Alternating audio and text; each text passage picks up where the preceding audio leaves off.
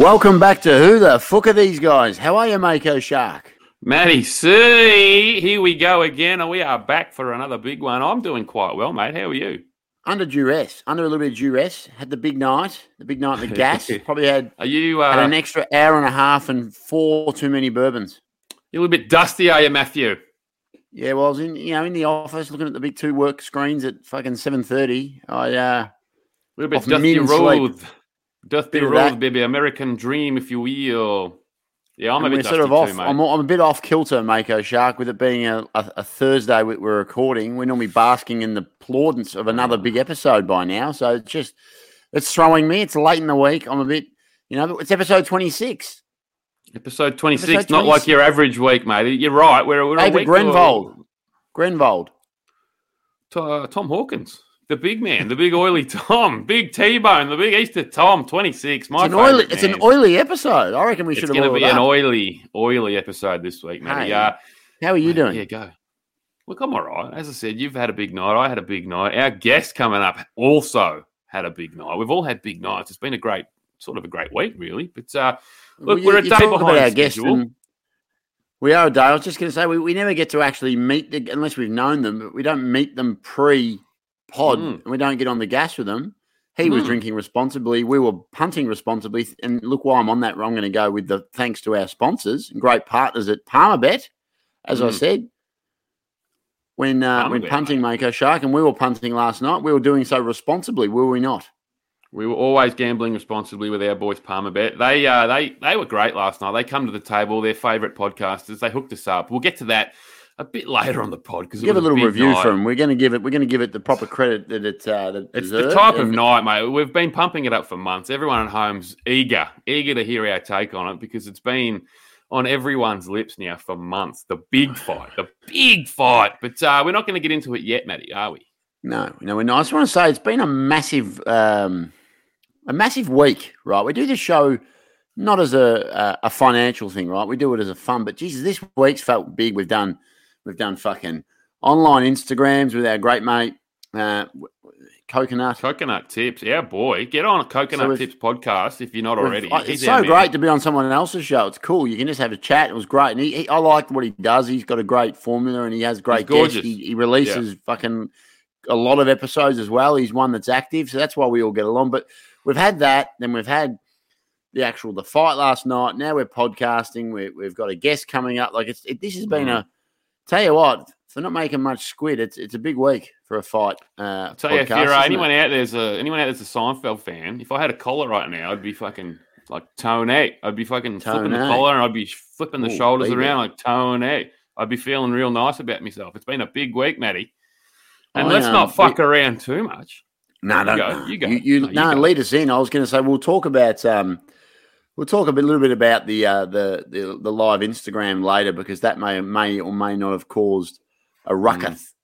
And we'll talk about that in our little fight night review later. But I don't reckon we fuck around. We'll have a lot of new listeners this week with a guest this size. So maybe you tell the listeners what to expect. Who have we got? What else is coming up in the episode, Mako Shark, and then just lead us in, son. Good on you, mate. We have a fucking big one for all you at home this week. One of our favourite guests. I'm actually very excited. I love all of our guests. Like, don't get me wrong, I love them all, but I was extra excited for this week. Our man, we've been pumping him up since this podcast begins. We've got a few little nicknames. We haven't actually told him personally, but we didn't. If he's listening to this now, I'm going to go with it. We've got the man, Jimmy the Brute Croot, the Crooty Pie, the Denny Croot Mustard, Crutus the Barber Beefcake, all of them. Yeah. Anyone, take your pick. That's Crutus the Barber Beefcake. He's a wrestling fan. We should have actually said that. Crutus the Barber Beefcake. He's strutting. Maybe when you upload the photo from the night last night, maybe say Crutus the Barber Beefcake. See if he likes it. I will drop that. Love it. But he's on the pod. He's a specimen, this bloke. He is a legitimate massive 205 man. UFC light heavyweight threat. He's one of the best in the world. He's one of the best Australians ever produced. He's a hell of a man. He's got one of the most incredible, luxurious mullets that I've ever seen a human being possess. And my young boy's cultivating a Jimmy Croot of his own. He is. Leo's doing it. He's got a great mentor. I touched it last night. My hand feels stronger than ever.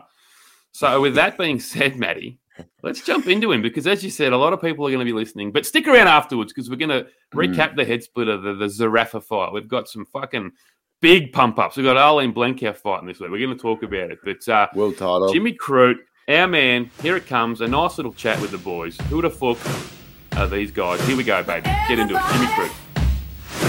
Have you heard? If you're in the game, then the stroke's the word. Don't take no rhythm, don't take no style. Got a thirst for killing, grab your fire.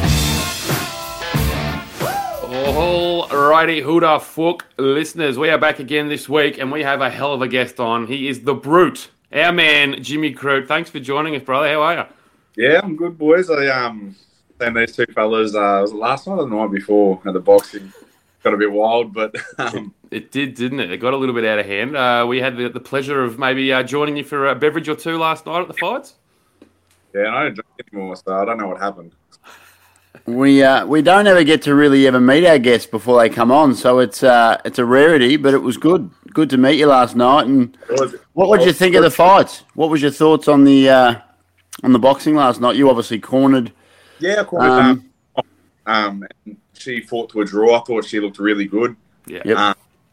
She had a lot of ring rust. Like, she hadn't been in the ring for 2.5 years, making a pro boxing debut. So she's come over from kickboxing, and I thought she put on a hell of a fight.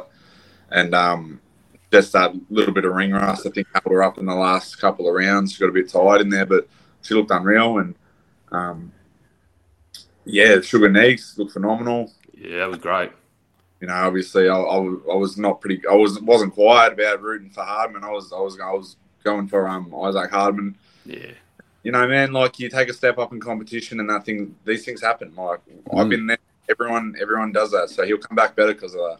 Mate, we weren't shy about our affiliation to the Hardman as well. We were up and about. Might have copped a few knocks along the way because of it, but yeah, unlucky. These things happen, mate. Like, so.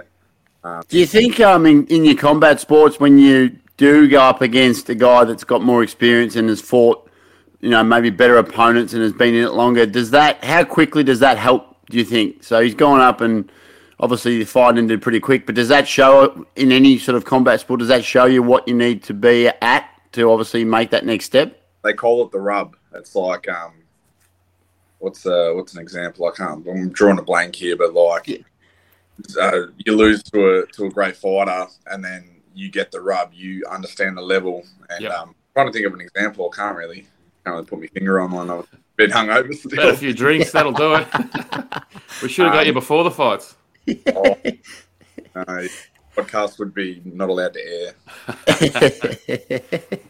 Nah, but it's the same with everything. Like, it's footy and that as well. You hear all about the footy teams. They play a real champion team and get smashed, but you take lessons from it, don't you? Like, you learn what level you got to get to.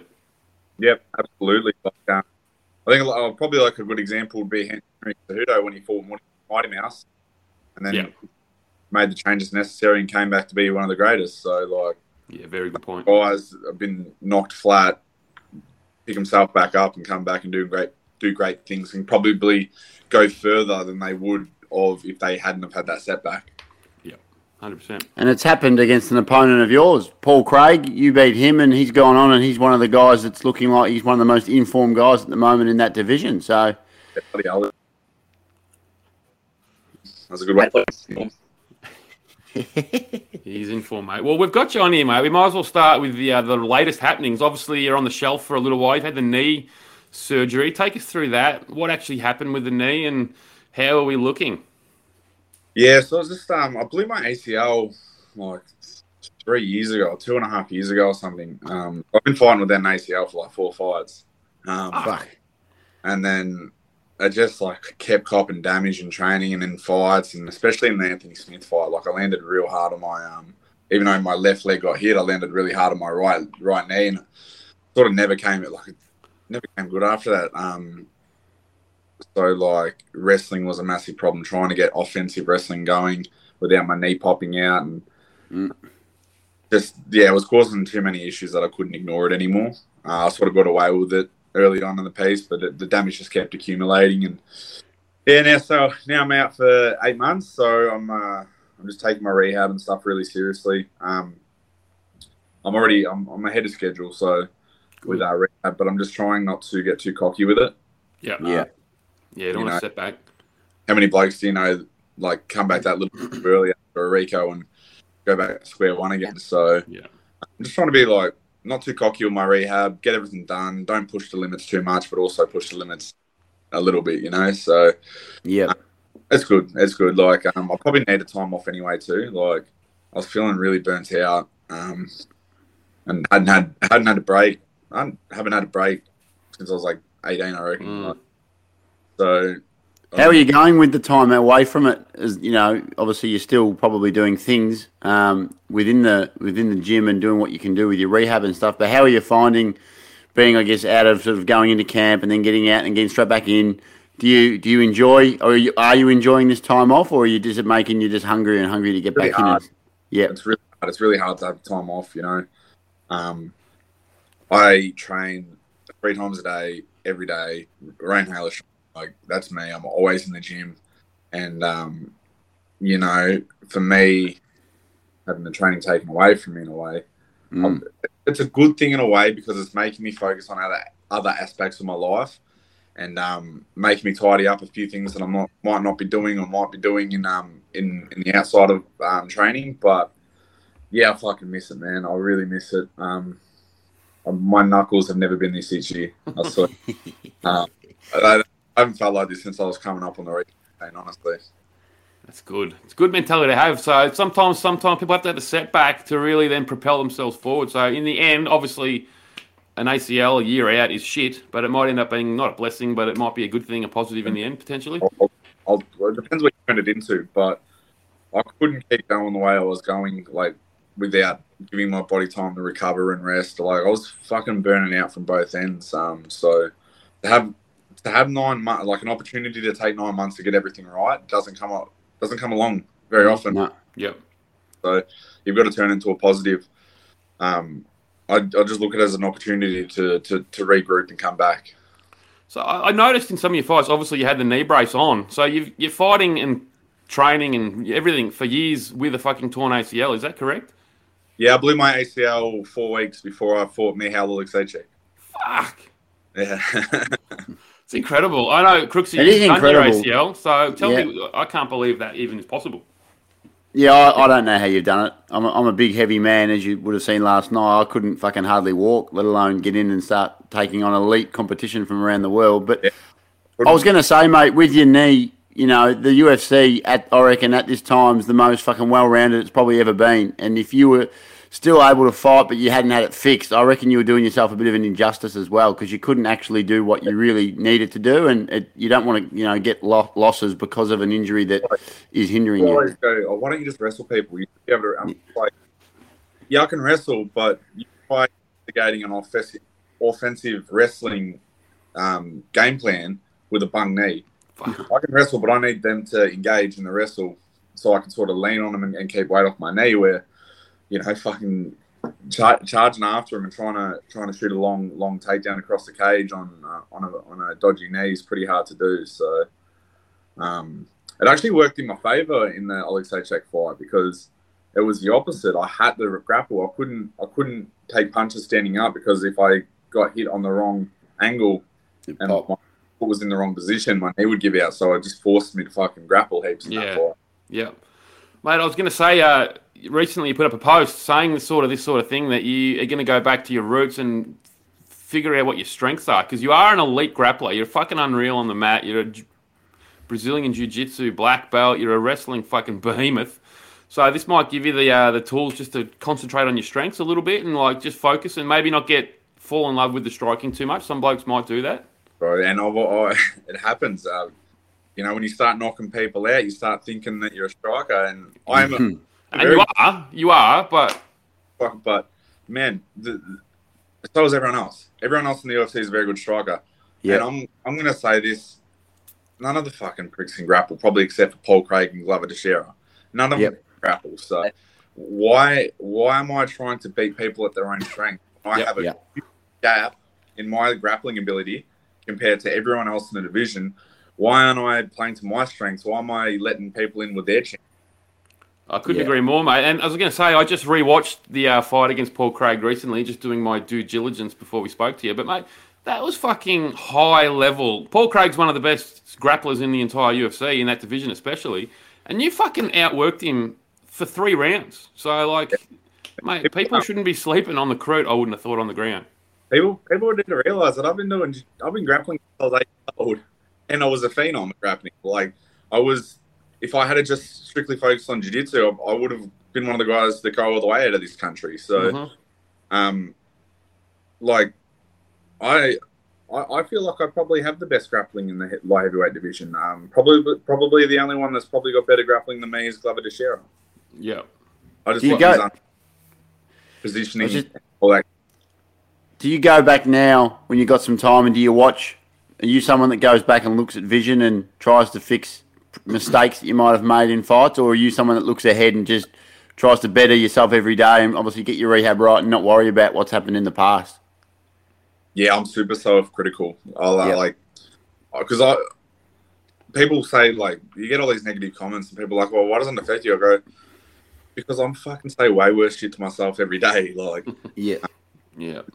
No one can say harsher things than I've already said to myself when I look at performances that I'm not happy with or whatever. So I'm super self-critical, but I think that comes back to bite me on the ass a little bit because I will try and fix things that don't need to be fixed. You know, like after the Smith, all these changes, and it was definitely not the right changes to make. But I'm like, I've got to fucking change something because it didn't work. And I don't feel like I really needed to change much against Smith. So I don't think so. There definitely a few things, but like I didn't have to make massive changes. I made these massive changes, and I feel like my game just fucking dropped off a little bit because of that. So it's a hard thing for me to not be too overcritical and try and reinvent the wheel over and over again. But it's a good thing because it keeps me working hard. There's some sliding door moments with the UFC, I reckon, and like in that fight, if you didn't get that kick to that, was it the perennial nerve or whatever it is, and hinder that performance and not be able to get the win there, and you see what happened with he went on and had some big fights and some wins, and then obviously it must drive and give you real hunger to like get back in, and because you can hang with these guys, so that must be also helping with the rehab. Yeah, exactly, man. Like there is no, and I'll say this with the utmost respect, but there is no reason in the world, there is no reason why I couldn't have beat Anthony Smith that night, and there's no reason in the world that I couldn't have beat Jamal Hill. There is no reason in the world why I shouldn't be top 3 right now, so, or top 5 at least. So, yeah, definitely, like, you talk about the rub, like, it works in both ways. Like, I've experienced that level now, and I know that I'm right there. I just got to start performing to it. I really want to talk about that Smith fight, mate. Me and Crooksy were watching that at a pub here in Melbourne, and obviously the result didn't go your way. You had the doctor's stoppage, but that image of you in the fucking corner, banging the chest, like just fucking let me fight, I reckon that would have gained you a whole legion of new fans because that sent a shiver down everyone in the pub's back, mate, down their neck. We were screaming in the pub, like, let him fight. It was Anzac Day here too, I think. It was Anzac Day, and we were fucking up and about, and Jesus, you didn't get the result. You got the freak leg, whatever the fuck that is. But, like, man, it must probably piss you off. I don't know. But you when you realised you had the leg, you took Smith down, you controlled him, you were wrecking him. You still could have won that, man, even on one leg. I feel like, so I limped when they called the fight off, yeah? Yeah. I didn't limp again afterwards. Exactly, because it comes back. It's just a matter of time, yeah. So it was happened just at the end, like, probably was 2.5, 3 minutes of the foot not working, then it came back. Yeah, exactly. Like a minute and a half before the end of the first round that got kicked. So I had the minute of grappling and the minute, probably 2.5 minutes. What did it feel like? Because I know O'Malley had it and Cejudo's had it. Is it just, can you even tell what the fuck's going on, or your just foot doesn't communicate? You just can't. When you're like going a long drive or a long ride or something, and you sit on your leg wrong, you get like pins and needles, and you go to put your foot down at fucking yes. underneath it. But you're in a fight with a man trying to fucking knock you out. Hey?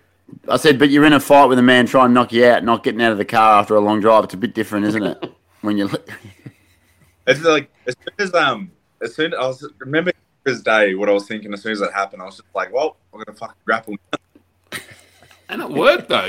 When you realised I can't stand, you took him down, and it was like shelling peas, I would have thought. You would have won that fight, I tell you now. So I don't want to piss you off and make you look back on it and get angry, but, man, you were on that. I agree. I've got to give credit to Anthony Smith every chance I can. You know, like, he did what he had to do, and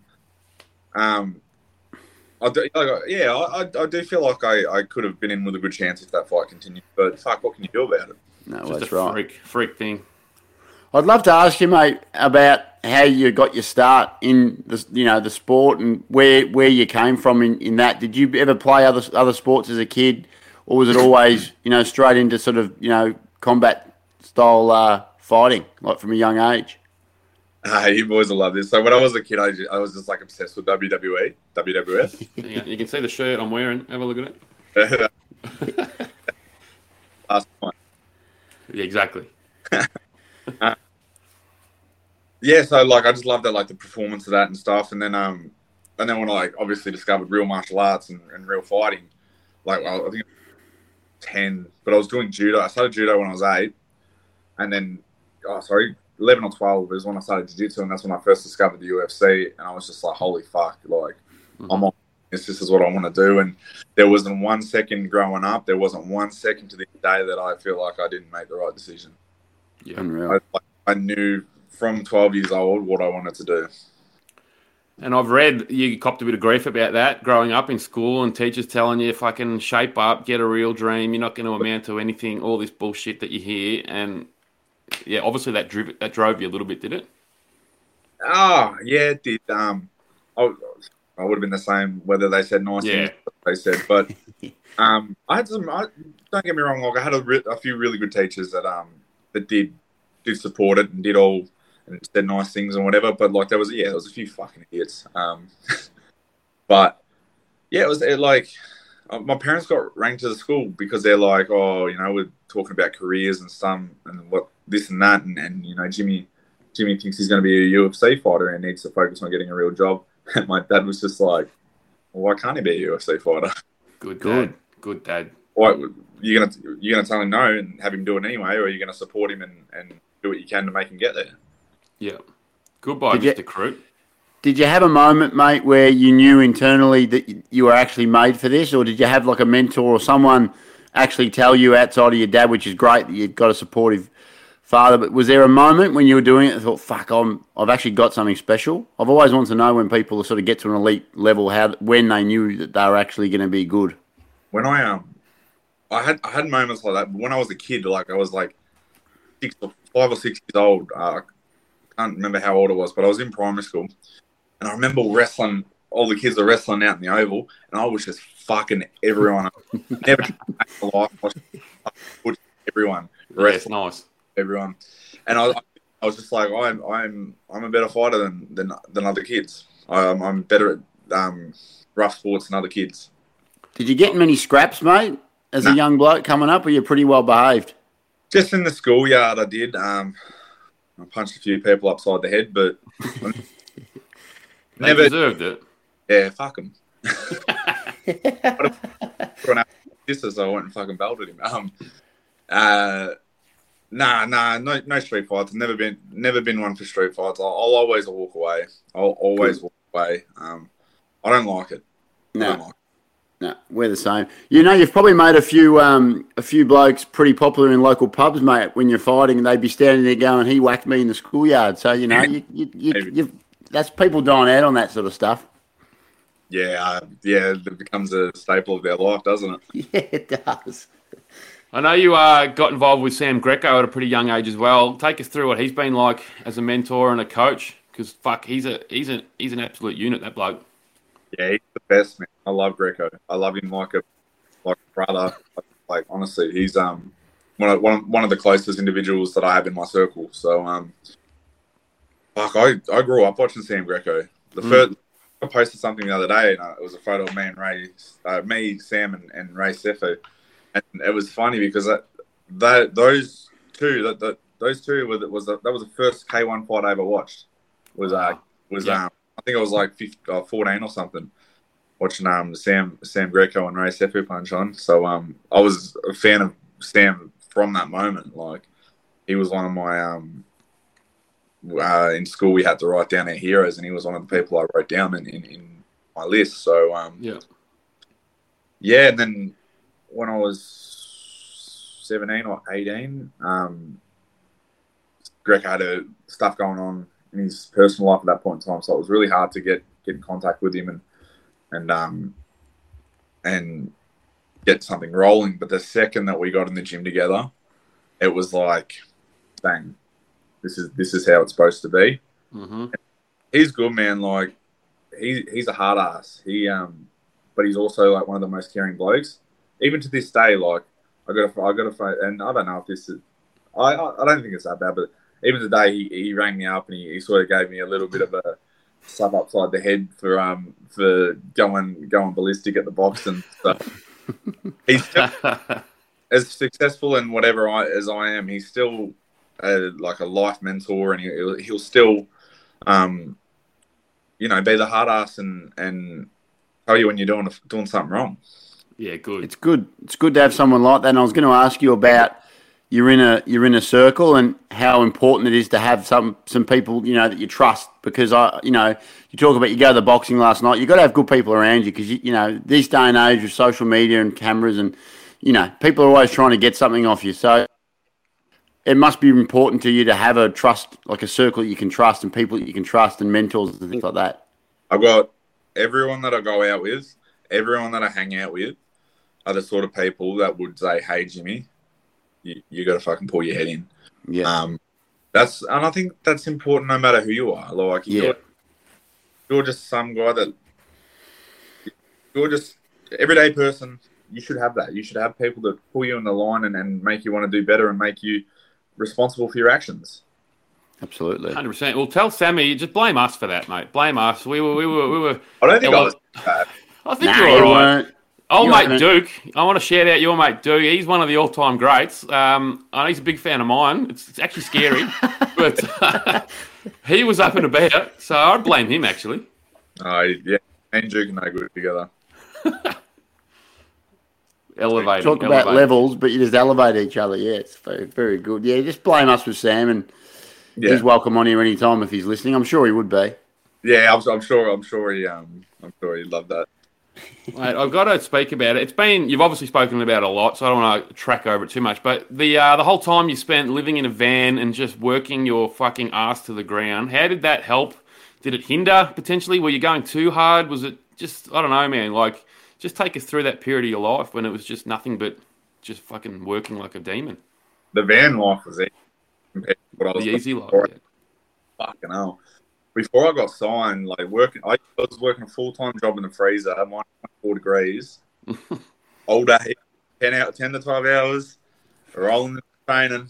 And then before that was the worst. That was fucked. Like, I literally took me like half an hour to warm up at training to defrost. I reckon the biggest struggle was like in my first 4 fights was it 3? Yeah, first 3 fights. First 2 fights, sorry. I was working full-time in Bendigo, my hometown, which is 2 hours out of Melbourne. Yep. And I was working a full-time job in Bendigo and driving to Melbourne and back every single night for training. After about 6 to 8 months, that was pretty fucked. Those sort of stories, though, and that sort of footing to get into a career like that, I reckon it helps guys, like, because you've got a great work ethic before you need to have a great work ethic. So I think it builds lifestyle, builds what's part of your DNA and what's part of your psyche. Working hard, going through the shit to get to a goal. And I think a lot of people, in myself, like, you start something, you go, fuck it, I'll just do something. Like, that happens a lot with people. I reckon people quit too easily. So to have that sort of background where you know where you've come from and how hard that is and how shit that was, fucking thawing out for half an hour before you train, it sort of makes you appreciate where you are now more. So if you get it, what's the point of like you didn't earn it? I always just a strong believer in earning everything you have. Like, the thing that I'm sort of like proud of myself for is before I had a MMA fight, I had a comfortable life, you know. And I had good paying job for a kid that was like 17, 18. I was making really good money. I had a roof over my head, like mum and dad. I could stay there for as long as I wanted. Wasn't paying any rent. I had a very, very comfortable life. And the thing I did was I got rid of all that comfort. I took the safety net from under me because I knew that I would perform better if I didn't have a safety net. Mm-hmm. So I come down to Melbourne, and I just fucking went balls to wall on training, and everyone's like, "Oh, you need like a backup plan or whatever," and I was just like, "Hey, if I fall flat on my face, I'll just pick myself back up. Don't worry." It's a recurring theme. Everyone we talk to, everyone at your level, everyone at some point in their life has to fucking put their balls on the line, basically, to get to this level. And mate, it's living proof. You can't just be comfortable or whatever and expect to succeed at an elite level. You don't grow in a lot of comfort zone. You only grow when you're just in that spot between uncomfortable and too uncomfortable. That's your prime growth spot. It's not when you're comfortable. Take us through your local sort of the regional circuit. You smashed through at 6-0 before you got your chance with the Dana White Contender Series, which we'll get onto in a second. But how'd you find the local like regional stuff? Was it tough? Was it hard, or were you just smashing blokes and finding it just come naturally? It was easy. I actually had a few really hard fights on the regional. I was fighting guys that were UFC ready before I was in the UFC. Like Stephen Warby, Doo Hong Kim could fight in the UFC. There's no doubt about it. So I was fighting these boys before I was signed. My professional debut was against Ben Kelleher, who is at the time was 12-6 or something. Yeah, that's the deep end, straight up into it. 2 week or a week or 2 weeks notice. So I always had this conversation with Sam. I said I don't want to fight Kansas and bunnies. Like I want hard fights, and I'm gonna have to fight these guys sooner or later. So let's fucking. Mm-hmm. That was always my mentality. Like I don't want a padded record. I don't want to be one of these guys who get to the UFC and don't have the experience under their belt to hold them through. Yeah, at the top of it. Well, you're going to need to face some sort of adversity, aren't you, before you get to that level? Yeah. Fuck. And if you keep smacking blokes, like as you said, like if you keep smacking soup cans and these sort of guys, when you do get that shot to go in the deep end, you're not ready for it, are you? And then you have to start again anyway. So you may as well. You're not ready for it. You're going to fall flat on your face at some point. If you're a fighter, unless you're a Khabib, and even then, like he didn't start fighting really good, decent blokes until he was. He was fighting cans. Let's be honest. We can say it on this pod. He was fighting cans. And nothing but respect for him for what he's done, but like you don't get to a massive record and stay undefeated if you're fighting the guys that you should be fighting, because everyone should lose. Everyone should have to come back. Everyone except for John Jones. John Jones is the only person that is very best from the spot and is undefeated. He should be undefeated, definitely. Yeah. And it's a good point because you see guys like Michael Chandler when they come into the UFC. The fights he's taken are the fights the fans want. He doesn't give it. You can tell he doesn't care about his win-loss. He wants to have tough, exciting, hard fights that win him fans and win him respect and test himself. And I reckon that's the better attitude, and I hope that's where the sport starts going. And you still see it in boxing around, the best guys dodging each other. In the UFC, MMA circles, it seems to be a lot less. Blokes are more willing, but it'd be great if people sort of stop talking about the losses and just, we just got the better fights, I reckon. 100% agree. And the thing that boxing doesn't do, that MMA does, which benefits MMA, is MMA, like, they celebrate the undefeated, but, like, the O is not the be-all and all in MMA. We, like, the fan, like, Cowboy Cerrone and all these guys that have got a lot, like, Nate Diaz, a lot of losses. Mm-hmm. Still one of the biggest stars in the game. Everyone will always tune in to watch him fight. But if he was a boxer and he had that record... you're fucked. He'd be cooked. He'd be good. Even though he's the best in the world for fucking years. Well, it's funny because I'm a big Diaz fan. I love him, but his last fight, he got absolutely schooled. But he lands one punch, and no one talks about the clinic that that Edward talks about Diaz laughing at him. Everyone's Nate Diaz doesn't lose fight, just runs out of time. I'm just like, fuck off. Credit. I reckon they should bring in a Nate Diaz rule. Just no rounds. Just keep fighting. 10 rounds if we need it. Just keep him fighting because it's entertaining no matter what happens. I'll stay. Mate, take us through the whole Contender Series when you got the call up. What was it like? Was it a nerve-wracking experience, or was it just something you were built for and you were ready to go? Because it was a nice fight. It wasn't going your way too great early, but then you fucking starched that bloke. It must have felt good. Can I correct you? I was fucking him up. I was beating the fuck out of him from the get-go. Well, I guess you were. He wasn't going away, though, was he, for the first 3 minutes? No, that's what Dana said to me. Dana White come up to me afterwards and he just goes, what the fuck, that guy's head? Yeah, okay. Hit him so hard.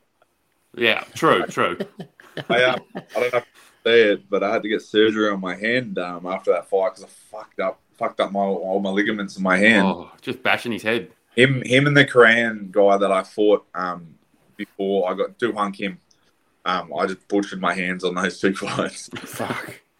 But yeah, that was cool. At the time, I was a bit like, fuck, I'd rather just get a UFC contract because the Contender was sort of a new thing. Yeah. But I wouldn't change it for the world now. Like, the UFC love promoting their Contender Series fighters, so I've benefited from that. And it's actually funny what Duke said to me when I was sort of saying, I'd rather just get a UFC contract. And Duke goes, well, would you fight this guy on Hex? I said, yeah. And he goes, well, don't worry about it. Go fight him here. Yeah. I was just like, oh, yeah, well, that's a good way to put it. Yeah, absolutely. So I was just like, if I'd fight this guy on Hex, I'd fight this guy like on any promotion. So it doesn't matter. I just got to get the win. Yep. Smart man, that Duke. He's all right. Hey, you talked about smashing your knuckles across these blokes' faces and stuff. I'd like to know, because I'm not, and both of us don't come from a combat sport background. Do you know when you're absolutely fucking a bloke up, and do you sometimes feel internally like the ref's got to stop this, or you're so in the zone, being in that octagon, you just do it until you're told to get off them? I made a mistake in one of my fights. I walked off too early. I thought it was done. I was just going to jump in there. And I can't remember exactly the name of the bloke, but you did, man. You nearly fucked that. I was freaking out. I cost myself $50,000 US. You did. They gave me the bonus if I didn't do that. Well, sorry to bring that up. Funny, it's good. So hard, and he just went down like a kid. And I was like, "Oh, he's done." You wanted the walk off moment. I'm going to get my Mark Hunt moment. Started walking off. I look around. He's back on his feet. So I'm going to just go climb him on the ground, beat him up until the ref stopped the fight. But that was a big blow up. Like, everyone was like, "Oh, early stoppage." I'm like, I fucking knocked him out. Yeah, late. And then I was on top of him and I landed 10 unanswered strikes in a row. That was a late stoppage, mate. I shit myself. I thought, oh no, thank Christ it all worked out in the end. You didn't cook it. Man, fuck. Bonus, any bonus, something bad had happened. Yeah, absolutely. For the guy that hurt. That's what even Dana said. Dana said that the ref should have stopped the fight when I walked off. And then he probably should have let it go for a bit longer when I was getting the ground and pound off. I reckon current Dana would give you the bonus. Hey? Current day Dana would probably give you a bonus. He'd say he did that. He seems a lot more lenient with his paying blokes. When guys are losing and having good fights, he's giving I reckon the current day Dana's he probably would have given you. People will talk shit about the UFC pay structure and stuff, but I fucking love it. I love I love the amount of money I'm making from the UFC. I love I'm a kid that would fucking do this for free. So that's probably not the best thing to say if you're coach or whatever. But don't let Dana know that. I'd be if there was no such thing as the UFC and there was just MMA fights that you just get a pat on the back for, I'd work a full-time job and I would jump in a cage and fight someone. It seems like people get wrapped up in the whole, Jake Paul's making $12 million or Tyson Fury's making $40 million. But, anyone on that undercard's probably making $3,000. You know what I mean? It's not like everyone's we talked about it. Remember, Mick? We did study on it. We had a look. It's bullshit. So you can't expect every dude on the UFC to be making $500,000 every fight. It's just not viable. There's like 700 blokes on the roster. And, that's the exact point. Like a lot of these promotions only have to worry about the guys they've got on their cards coming up. They're not having to worry about the fighters that they have to get matched or the 700 blokes that are waiting for a fight. Blokes and women, sorry. True. But, that's the thing. And where was I going with that? I was going somewhere. I thought I had something interesting to say, but I forgot. I think you were going to say Dana's a really nice guy. He's very good looking. He's a nice fella. It's not the UFC pay structure that fucks you up. It's the tax. It's the you have to pay your coaches. It's the if you want to bring an extra training partner over travel. It's just how expensive it is getting ready for a fight. If you're not spending $10 to $15,000 on a fight camp, you're probably not preparing the best you can. I've always actually wondered that, because you see some blokes that are like up there in the top 10, 15, they might make $50K on the day, but I'm always thought like, all right, so your tax is whatever it is, another 50%, 40% or 35%, whatever it is. And then you have to pay your trainers and your coaches and your fucking team and your wrestling coach, your jiu-jitsu coach, your fucking this coach, that coach, your nutritionist. Manager. Probably left like scratching your ass at the end. Yeah. Your show money literally goes. And then instantly. You win, you hold on to your win money. We're not like, fuck. In the Anthony Smith fight, I lost money on that fight. Fuck. I went from beating Modestas Bukauskas, who, with all due respect, is nowhere near Anthony Smith's level. Made fucking six figures for that fight. And then I fight the top 5 guy in the world and lose money. Yeah. So we've said it was all good. We love the way it goes, but in the end, it is a little bit dodgy at times as well, though, isn't it? It's the way of the world. Yeah. It's just the way that MMA is set up. Not the UFC. It's just like AFL players. They're not paying their coaches. Their coaches are paid by the AFL. Yeah, that's right. But the UFC can't fucking do that. Well, you're independent contractors, aren't you? Technically, You have to be paying everyone's fucking coaches. That's ridiculous. And it shouldn't have to come down to this, but it also does. Like, as a person individually, you got to promote yourself. You've got to market yourself. You got to back yourself in. Yeah. We see like a Sean O'Malley. He's fought no one really, but he's making millions of dollars. So it is possible. You're all able to do it. You've got the fucking lovely little mullet flapping in the breeze there. You could market yourself and make millions of dollars, I'm sure. So it's up to everyone individually, isn't it? It's exactly right. And like, you can't. If you want to make money, you have to work. And like me personally, if I fight, I don't like touching my fight money. I like living off my sponsorship money, and I either invest my fight money or I buy property or whatever, or put it away for a rainy day, and then I live off my sponsorship money. So being a marketable product, being someone that brands want to get behind is super important, because, we're in this sport, if we're lucky, for 10 years. Yeah. And that's not even fighting at the highest level for 10 years. That's just being in the sport for 10 years. Yeah. So, you've got to really be smart and set yourself up and not be a goose with your money.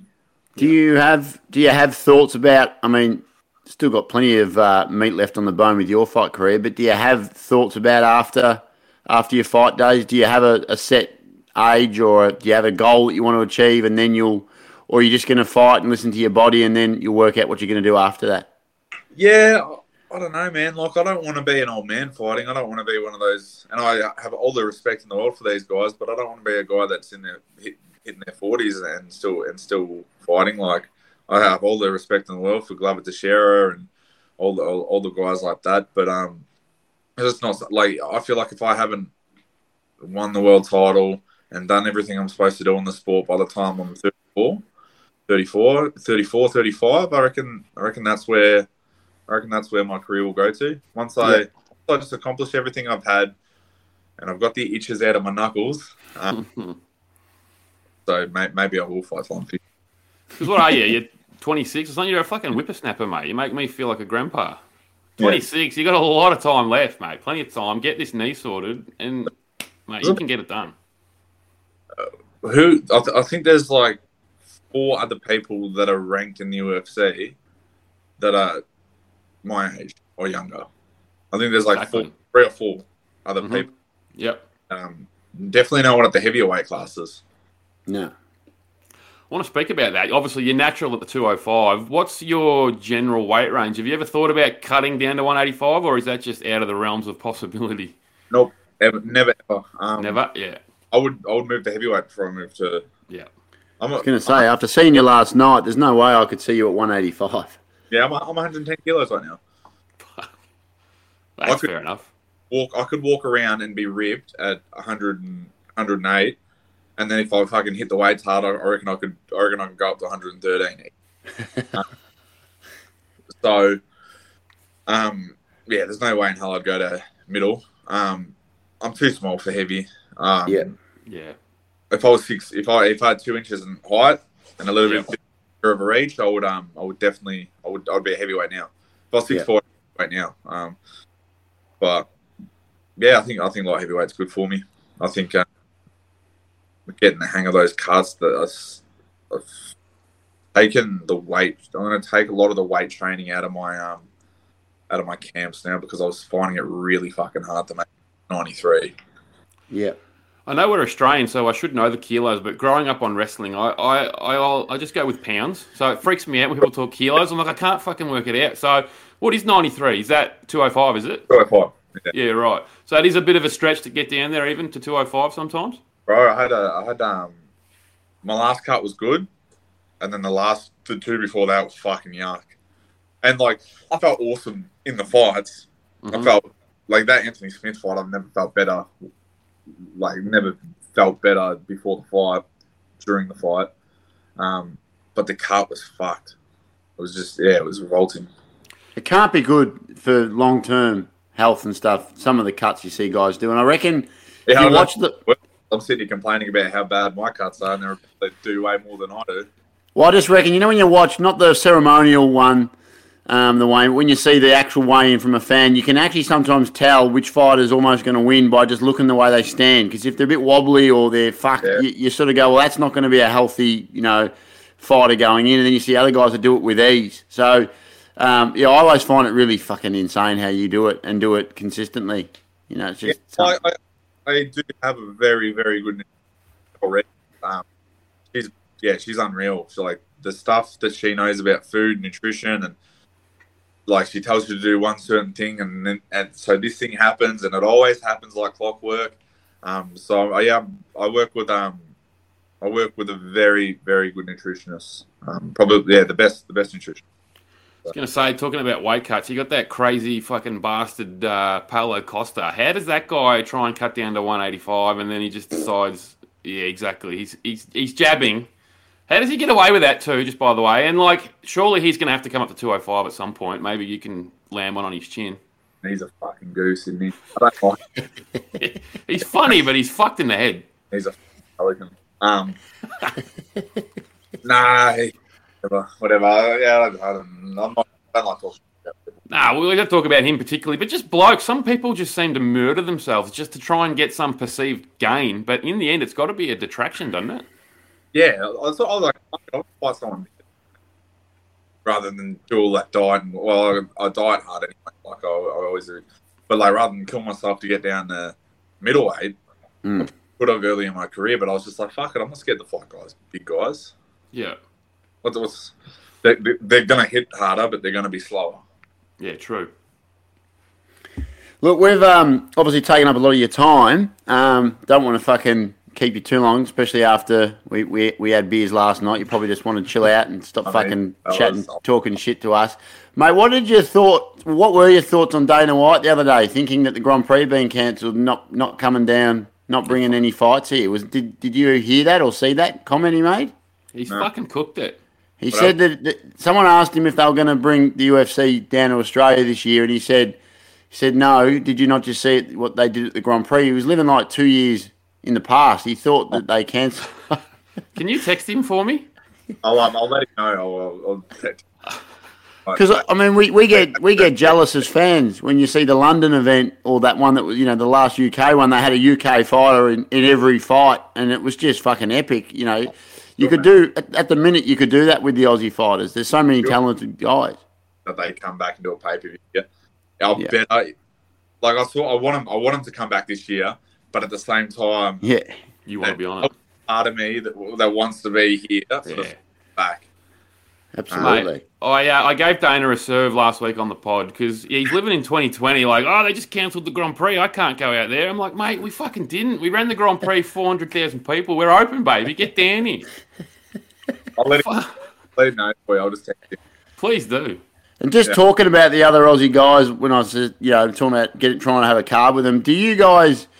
We've had a few on the show, and they've said that there's a pretty tight group. Like, obviously, you're not all from the same state, but there's a bit of because Aussie blokes are generally, I reckon, we're better blokes in a sense than other countries, and I reckon we try and help people where we can. Is that something that you like to do? Chat to other fighters and learn and pass on knowledge and help each other out? Yeah, absolutely. I go down to Sydney quite a bit to get work in with like Rob Whittaker and Jacob Malcoon and style and pick up stuff from Joey and Alex Volkanovski and Jamie and Bell. And then like Tyson Pedro messaged me the other day just saying, hey, if you need any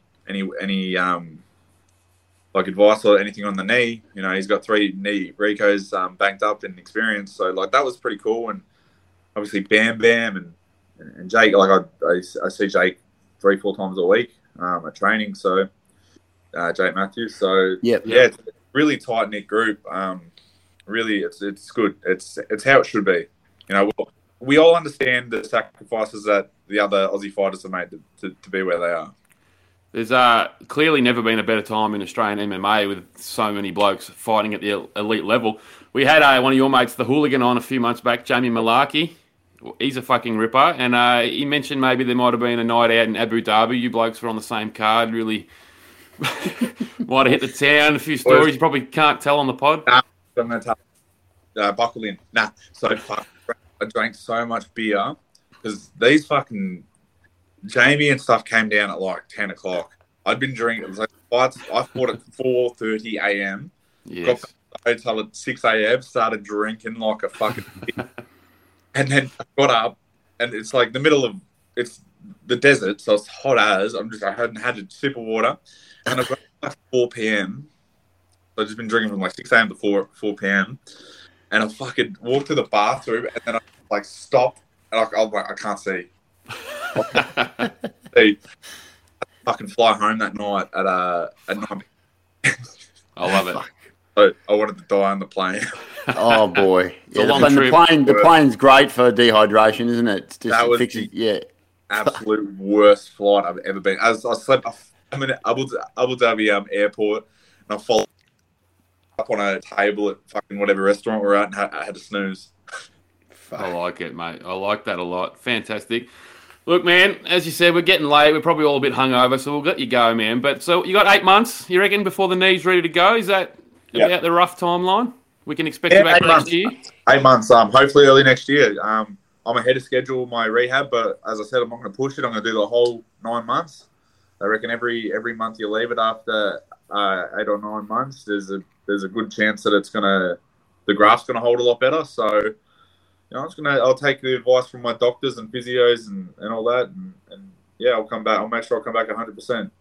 That's awesome to hear, and we'd love to have you back on before your next fight. So once you've done your rehab and you have a fight announcement, we'd love to have you on, mate, and have a chat about that. We've appreciated you giving up so much of your time tonight. It's awesome. Our listeners are going to love it, and it was great to meet you again last night, mate. We wish you all the best with the rehab and what's to come. Yeah, no, it was good to chat to you fellas. I really enjoyed it. Good on you, mate. We really appreciate it. You're a legend. Everyone loves you. Australia's behind you. Jimmy Crute, mate. We love you. Cheers, brother. If you're in the game, then the stroke's the word. Don't take no rhythm. Don't take no style. Got a thirst for killing. Grab your fire. Woo! Boy, oh boy, wow, we, Mako Shark, the Crudy pie, the crudest Barber beef cake. What an absolute specimen. What a human. What a great man. What an interview. What a podcast. It's just a match made in heaven, as I say. Fuck, that was so good. I'm excited. The Crudosaurus Rex. There's another one, mate. What a man. He's jumped on the pod, and I couldn't be more happy with that. He's a fucking ripper. I think everyone at home enjoyed the chat. He's just a down-to-earth bloke, Bendigo boy, just salt of the earth type of blokes that we deal with on this podcast. Salt of the earth with a touch of sicko about him, fighting with a torn ACL. He's got sicko about him, mate. I had a torn ACL. I had to get my poor wife, God bless her, little Walshy, I had to get her to help me get in the shower when I tore my ACL. I actually thought I'd dislocated her shoulder. He's fighting like to the elite, like the best company in the world. I couldn't get over this little, like if you can picture an inch off the ground, I couldn't step over it. That's just, mate, and that was like a month after. So, it's not exactly a normal human can do. And he's obviously got a pain threshold the size of that flowing locks. He's got the absolute heart of a fucking lion, this bloke. So, look, thank God he was on the pod, mate. I reckon it was great for us. I appreciate it. Thanks to you, mate. I'll just keep saying it all. We're big fans. We love him. He's one of our faves. We love him. He's one of our faves. And shout out, I mentioned it during the interview, his mate Duke. He's one of my good mates now, so he'll probably listen to this. Duke of Distortion. The Duke of Distortion. The big Duke fucking... What else can we go with? What do we call him? We call him the Benchmark. That's his new nickname. The Benchmark, because he's the benchmark of greatness. He's the new benchmark, this bloke. I love him. I reckon we're a match made in heaven. A harder bloke on his shoulder than that bloke. We're going to have him on the pod too coming up soon, I reckon. We're going to get the man. He's a fucking... He's made of granite making that bloke. Granite. He's made of granite, this bloke. Absolute fucking brick shit out. You touch his shoulder, your hand nearly breaks. He's a black belt. He's fucking blokes up. He's a professional fighter himself. He's making waves. So just keep an eye out for Duke Didier. Is that how you say it? Didier. And he'll be on. He'll be on. The Benchmark. He'll be on, and it will be an episode of greatness, no doubt. Speaking of greatness, look, I talk about introductions. I talk about greatness. I talk about fucking doves, even though it's pigeons. I don't know why I say doves every week, because I don't think doves deliver anything. I tell you what does deliver, and it's this segment, Mako Shark. You got yourself into a little fluster last night with a boxer, and he said, "You're all talk, mate." Well, you know what? You are all talk, because that's the fucking show. That's the episode. That's the segment. It's the fucking Mako Shark segment. It's the top rating segment. It's the top talking segment. What do you fucking want the bloke to do other than talk when he's on a podcast? So yes, he is all talk, because that's his job, and his job is to deliver this segment and this segment only, and it is greatness, and it is called the Mako Shark Tank. Mako Shark Tank. Back for another big week, mate. You've dropped a few little breadcrumbs there on the intro. I'm not going to go there. People might think I might, but I'm not going to go there on the Shark Tank. How good I just dropped little crumbs for you to nibble on. Fucking little crumbs you've dropped there, Matty. But no, this week... I reckon that was my most creative. I was happy with that one. Look, I liked it. Here we go. E-scooters, Matty. E-scooters. Have you seen these fucking queefs on the e-scooters, Matty? Is a fucking... I brought it up in an early episode, Mako Shark, at the cost of these things, and now the city's giving them to you for free. So I thought it was a pandemic back in episode 3 or 4, and now what's happened to you? You've had a near-death experience, have you not? I said, yeah, you brought them up early, and now it's all coming to a head. Last night, I'm leaving the boxing with your good self, with your brother there, a couple of people with us, and all of a sudden, look to your left, look to your right. Crudy and Didier. They might have been in the vicinity. But bang, all of a sudden, an e-scooter out of nowhere, some fucking knob jockey comes flying through, nearly takes the Mako Shark out, ass over tit. If it wasn't for my adept fucking lateral fucking movement with the big fucking left and right, I can bob and weave like a Muhammad Ali out on the mean streets. If it wasn't for that, mate, I'd be in the fucking emergency room right now, Matty. You saw it. The e-scooter room. Yeah, I saw it, mate. That guy was... E-scooter room.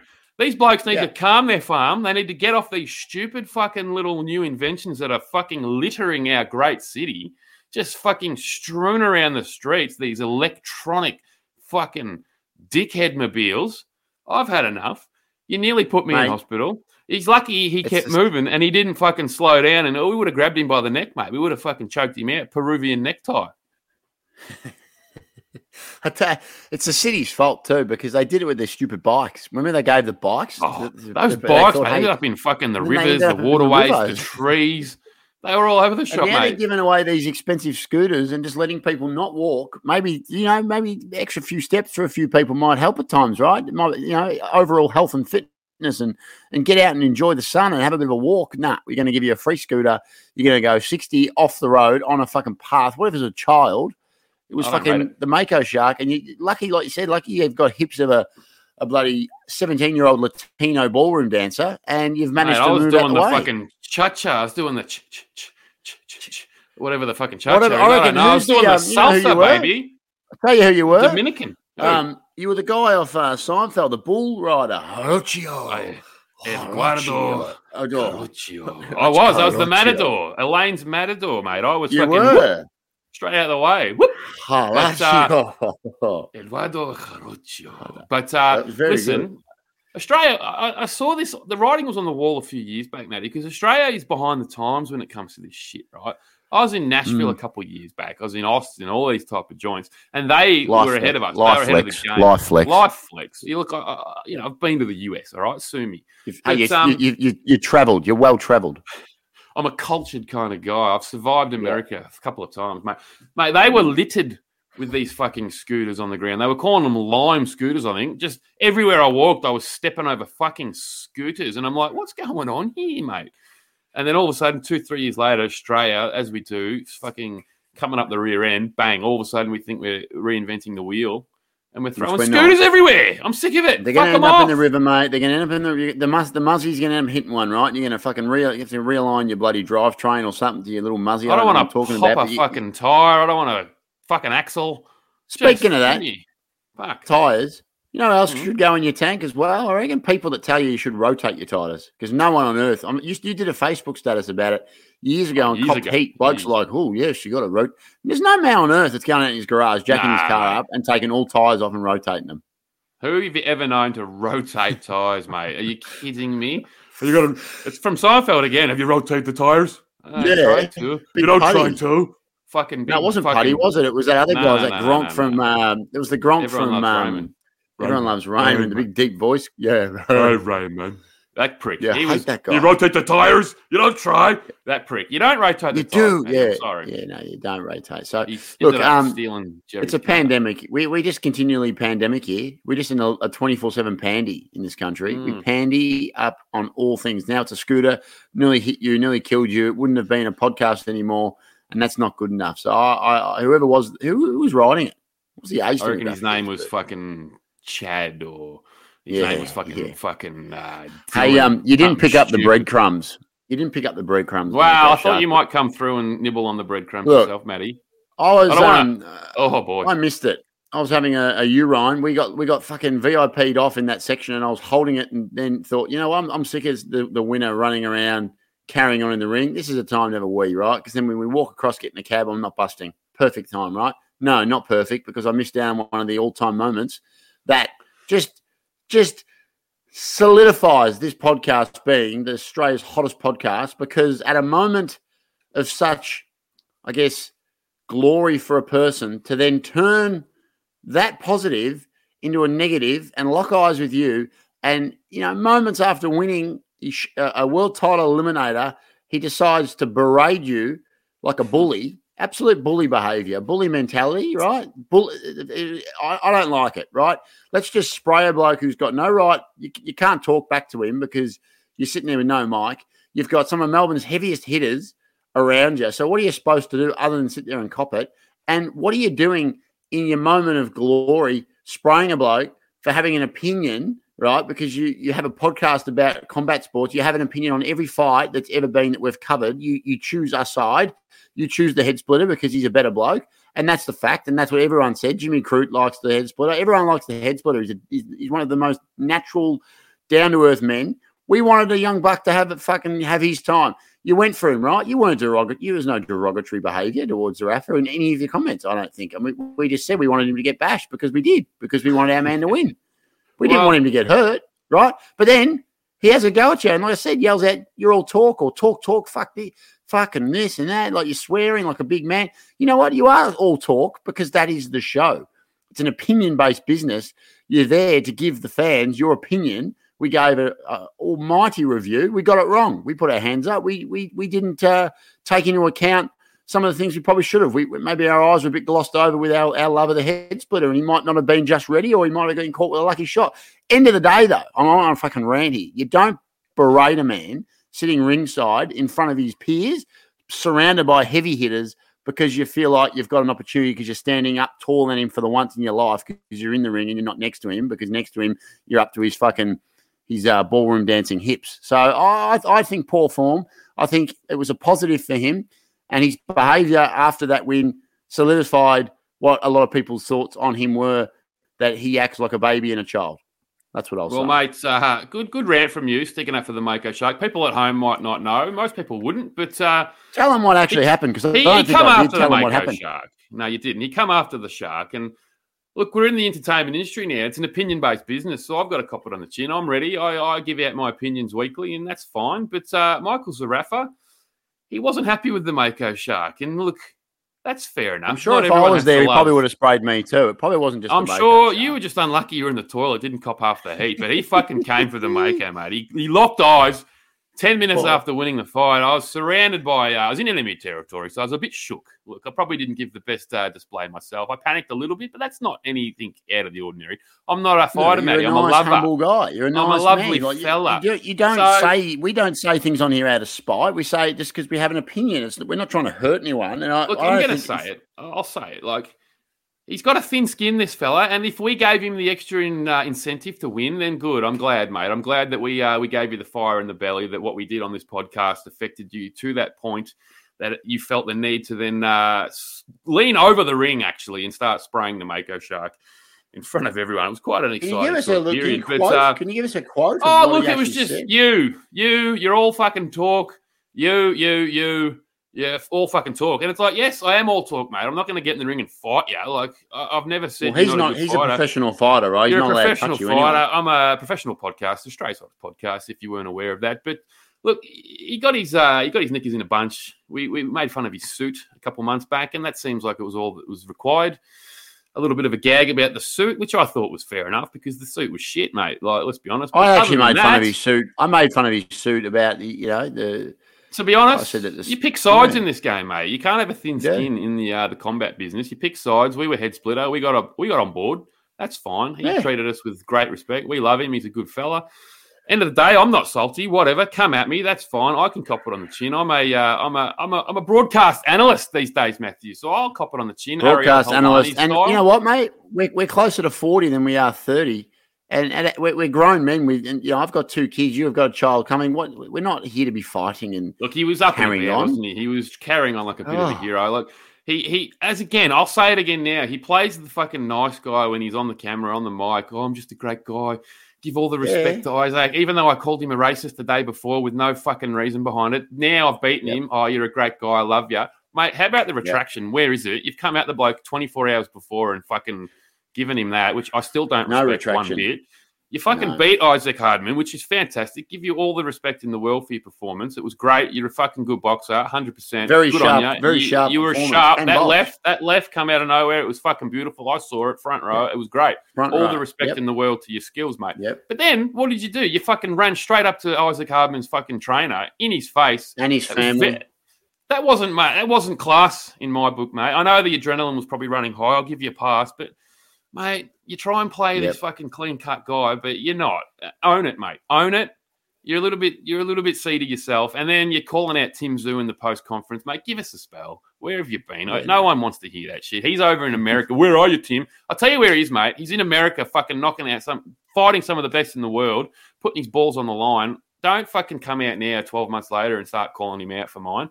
I don't respect that, but I respect you as a fighter. Well done. Great win. You beat our man, and mate, Isaac Hardman, what a man he is. He won over the room on his performance after the loss. He took it on the chin. That's why we're on the head splitter train. You find a lot out about a bloke, don't you? You do. You find a lot out about a bloke, and head splitter is 100% fucking. He's 100% perfect. I love him. I loved what he did, and So anyway, I'm not going to go. Shout out to his brother too. We met his brother. He was lovely. His twin brother. He's a very funny sort of fellow. We hung out with him for a bit. Yeah, he was up and about. Yeah. I will say, anyway, look, I hope that I'm just going to say, I hope that they might eventually have another fight. Those two.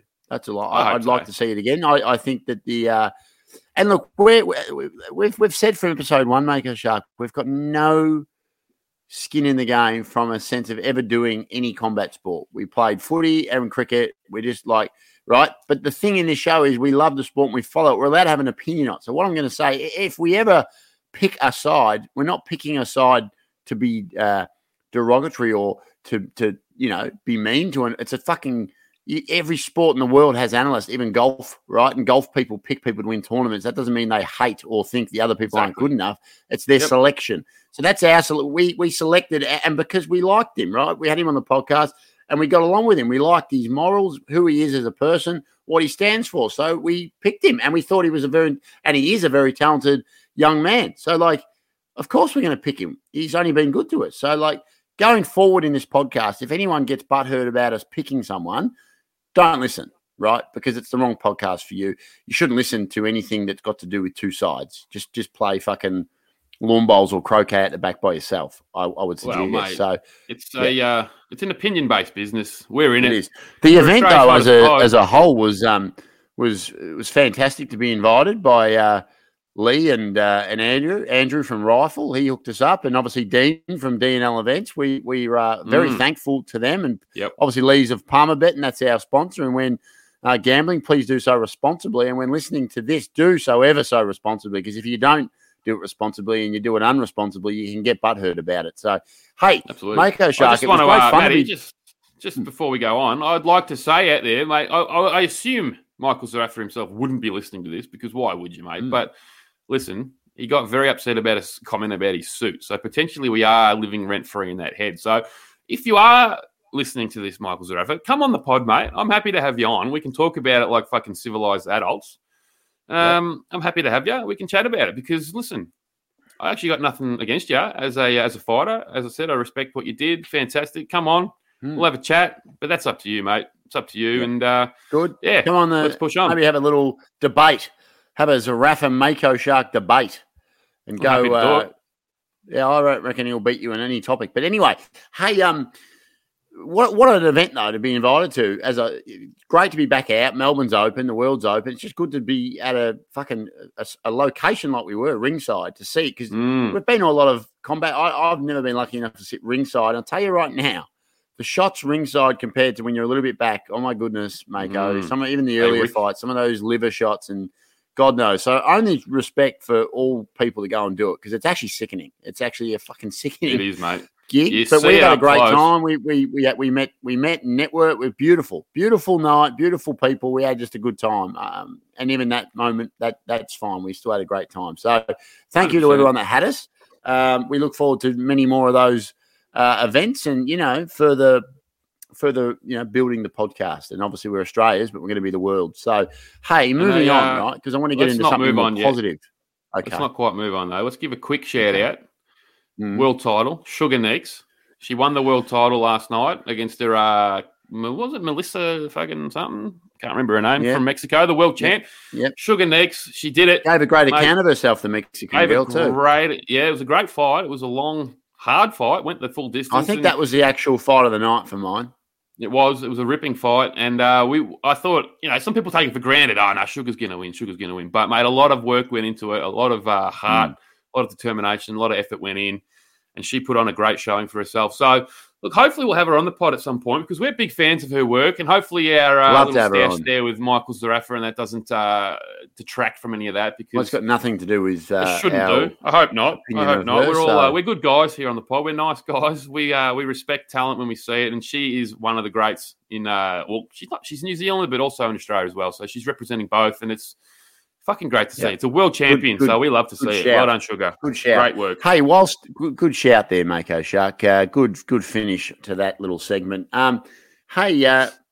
Big world title, heavyweight world title. The heavyweight world title fights do get the juices flowing. Doesn't matter who it is. It's like the big time heavyweight fights are always exciting.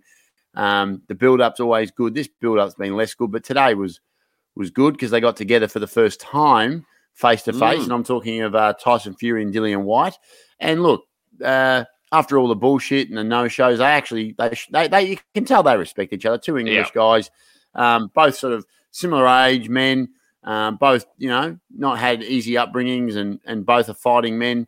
So I actually think it's going to be, I've got a feeling it's going to be a war this week. I don't think it's going to be as, I don't think it's going to be as straight up and down. I think this is Dillian Whyte's biggest opportunity, and he's complained about the $12 million or the $8 million, whatever it is, and he's complained. So if he wants more, he's going to have to win. So I think this is his absolute. If he doesn't go out and give his absolute best account, well, he's an idiot, because this is his time.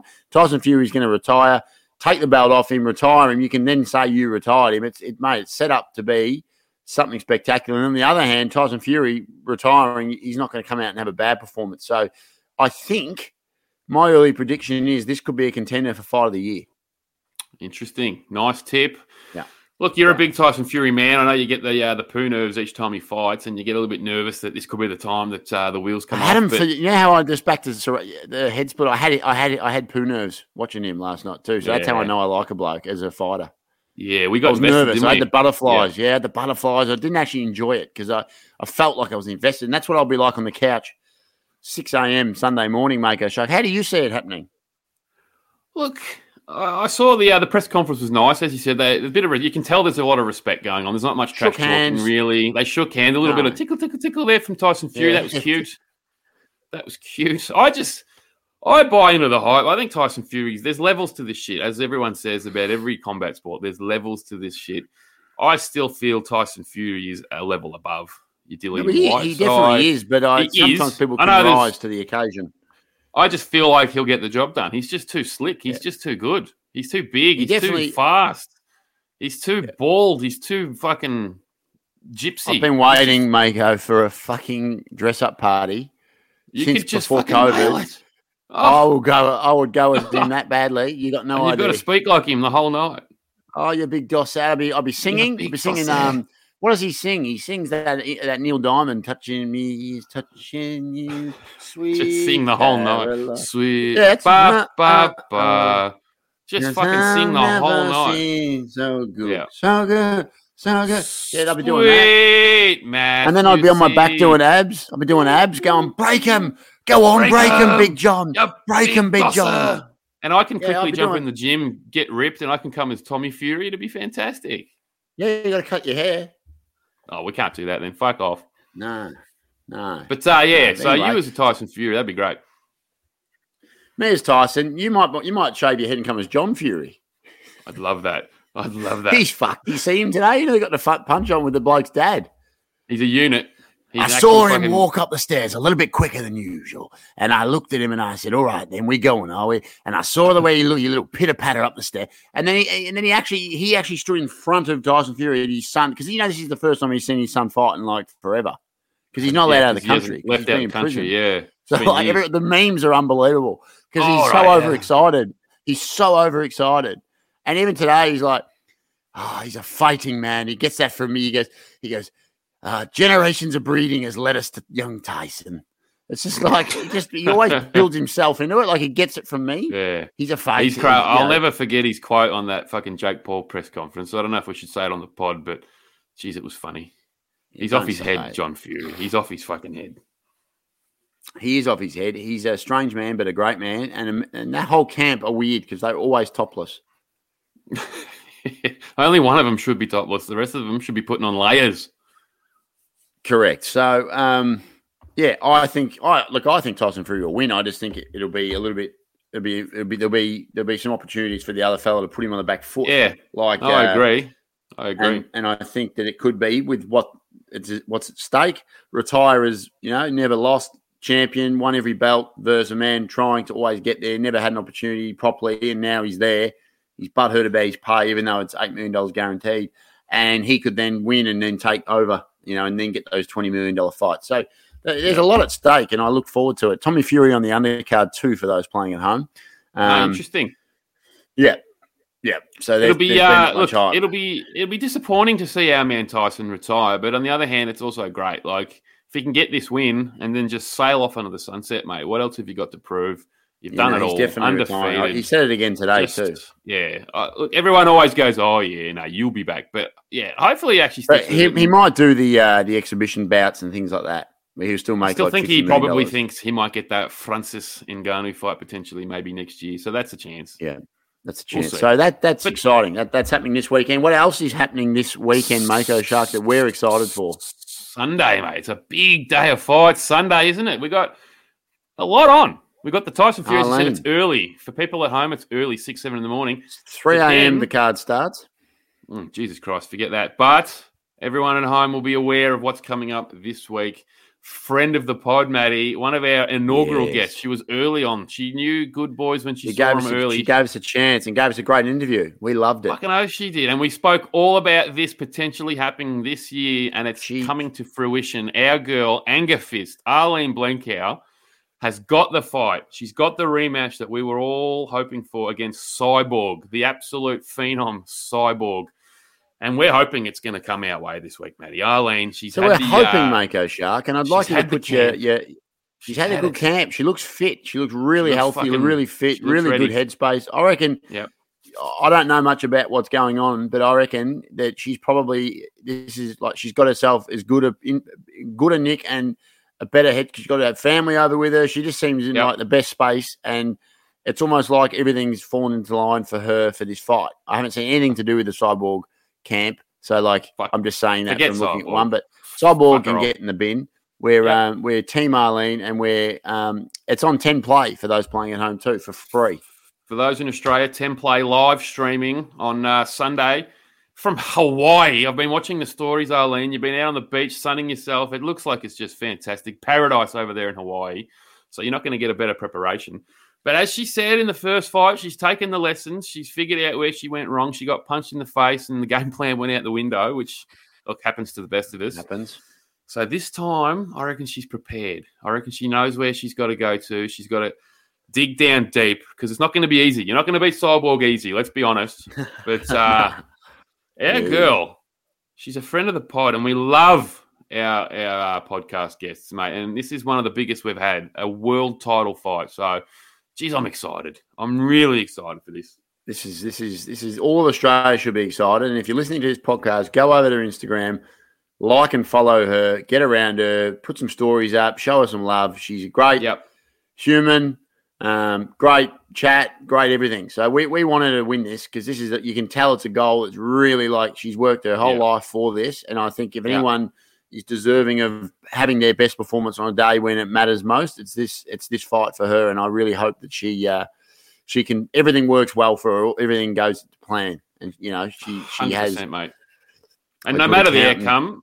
No matter the outcome, mate, she's done us all proud. Australia's behind you. We'll get her. Don't worry. We're true to our word. We'll have her back on regardless too, because but we're going to have her. She's going to have that belt on the shoulder back on this pod, mate. You fucking bank on it. I'm banking on it. Have you got some odds? Got any Palmer bet odds for me for that fight? I haven't. Do you want me to get them, or I'll filibuster. I'll do it. You want me to filibuster while you whip up the odds? Yeah, not much to filibuster with, but if you haven't, tell us about Hawaii. Where are they fighting? What's the temperature over there at that time? Oh, mate, it's going to be a balmy 32 degrees, isn't it? Surely, mate. There's the golden plains of fucking Hawaii, the volcanic islands. I want to get down there one day, Matty. I want to get over.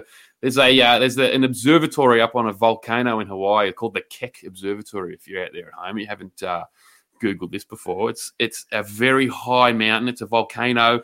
It's up above the clouds, one of the biggest observatories on the planet.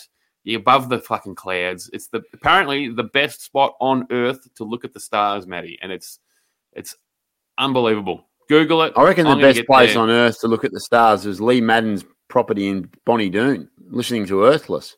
Yeah, that was also good. Remember that? When you get a nice clear night out in Bonnie Doon, you can see all the way into the universe. But Earthless. Do you want to know what she's paying? Do you want to pay your mortgage off? You want to pay your mortgage off? You want to pay your mortgage off? I want to go to the observatory, but I'll pay the mortgage as well. Well, she's paying $6. Oh shit! Get on, juicy. Get on. This is mortgage. This is living. This is what I'll tell you. Whatever you got in your bank account, put it on her, but do so responsibly. Look, we love Palmer Bet. That's disrespectful at $6. It's disrespectful odds.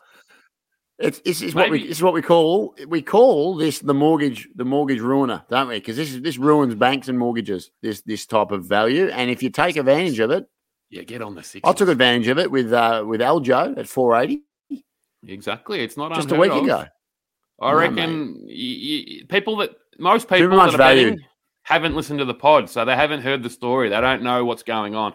People She's that not have scared of her. Pod, how is she not scared of her? By the way, it's the most that is the actual. That's the feather in any fighter's cap to not be feared of not be fearful of the most feared fighter. She doesn't give a shit about her. She's not scared of her. I was fucking scared of Michael Zarafa last night. I'll tell you, I'd be scared of fucking Cyborg. Jesus Christ, well, she should be. He's a professional fighter. To get in the ring with Cyborg is just nothing but guts, determination, and skill. So. If we want to roll this multi, though, Matty, $6, Arlene, jump on, and we've got another Aussie fighting this weekend, Matty, on Sunday. Yeah, we're going to call it the Aussie Daily Double. The Daily Double, fighting on the other promotion, the UFC. You might have heard of it. We've got the man himself returning after a few years out, Tyson Pedro, the big fella. He is back. Yep. It's been a long time coming. Many an injury, many a hard road for him. He's finally got back. He's almost the forgotten man of this division. He's a fucking bad man. If you've been watching some highlights during the week that they've been putting up, he's a fucking serious weapon. He's been smashing blokes. Weapon. So look for him to come back strong this week in the UFC. He's fighting on the prelims of the UFC this week, so it'll be an early one as well. You might be able to watch Tyson Fury, then you might be able to watch Tyson Pedro. A couple of Tysons, Matty. Maybe chuck on some Mike Tyson and just have a nice little Sunday. And then Arlene in the Arvo. So it's a fucking good day Sunday. You're getting $7. You're getting $7.24 for the double. Yep. Money for Jam. Who the fuck? Money for Jam. And so please, thanks to PalmerBet for being our sponsor. Great people at PalmerBet. And please, when listening to any of our punting advice or non-advice, just do so responsibly, please. And be an adult about it, is all we say. Don't spend money you haven't got, Mako Shark. Never. Don't do it. Be responsible. So I've got nothing really else. I've really enjoyed this episode. The chat with our man, the absolute Jimmy. I liked him a lot. I liked meeting him. He was exactly how you would want him to be. Down to earth bloke, great friends around him, just really inviting people. Mm-hmm. They could have told us to get fucked, but they didn't. They loved us, and we love them. So I appreciate both having beers last night and appreciate him giving up 51 minutes on his Thursday night to come on and chat with us and be so sort of open and point. So I've got nothing else, Mako Shark. I'll hand it over to you. Have a great weekend, matey, and hey, I'll speak to you. Yeah, thank you, Matthew Crooks, Matty C, my man. But as you said, big shout out to Jimmy Crute. You're a fucking champion. Couldn't be more grateful for you coming on the pod and giving us your time. Everyone at home's going to love it. Everyone at home, as you said, Arlene Blanco fighting, Tyson Pedro fighting, the Aussies, just get behind them. That's what we're about on this pod. We're all about Aussies just conquering the world, conquering the podcast. We didn't mean to sort of gloss over the UFC, did we? But we just there's no point. Wow. There's the Aussie on there. We spoke about it, but it's Arlene's weekend. This is why we put the time into Arlene. It's Arlene weekend, and Tyson's come back. Sorry. It's all happening. All right, Matty. Yeah. So that's about it. Let's wrap it up, guys. Australia's Hottest Podcast, signing off, episode 26. Love you all. And if you're out there, gamble responsibly. And while you're at it, bloody root me. See you, mate.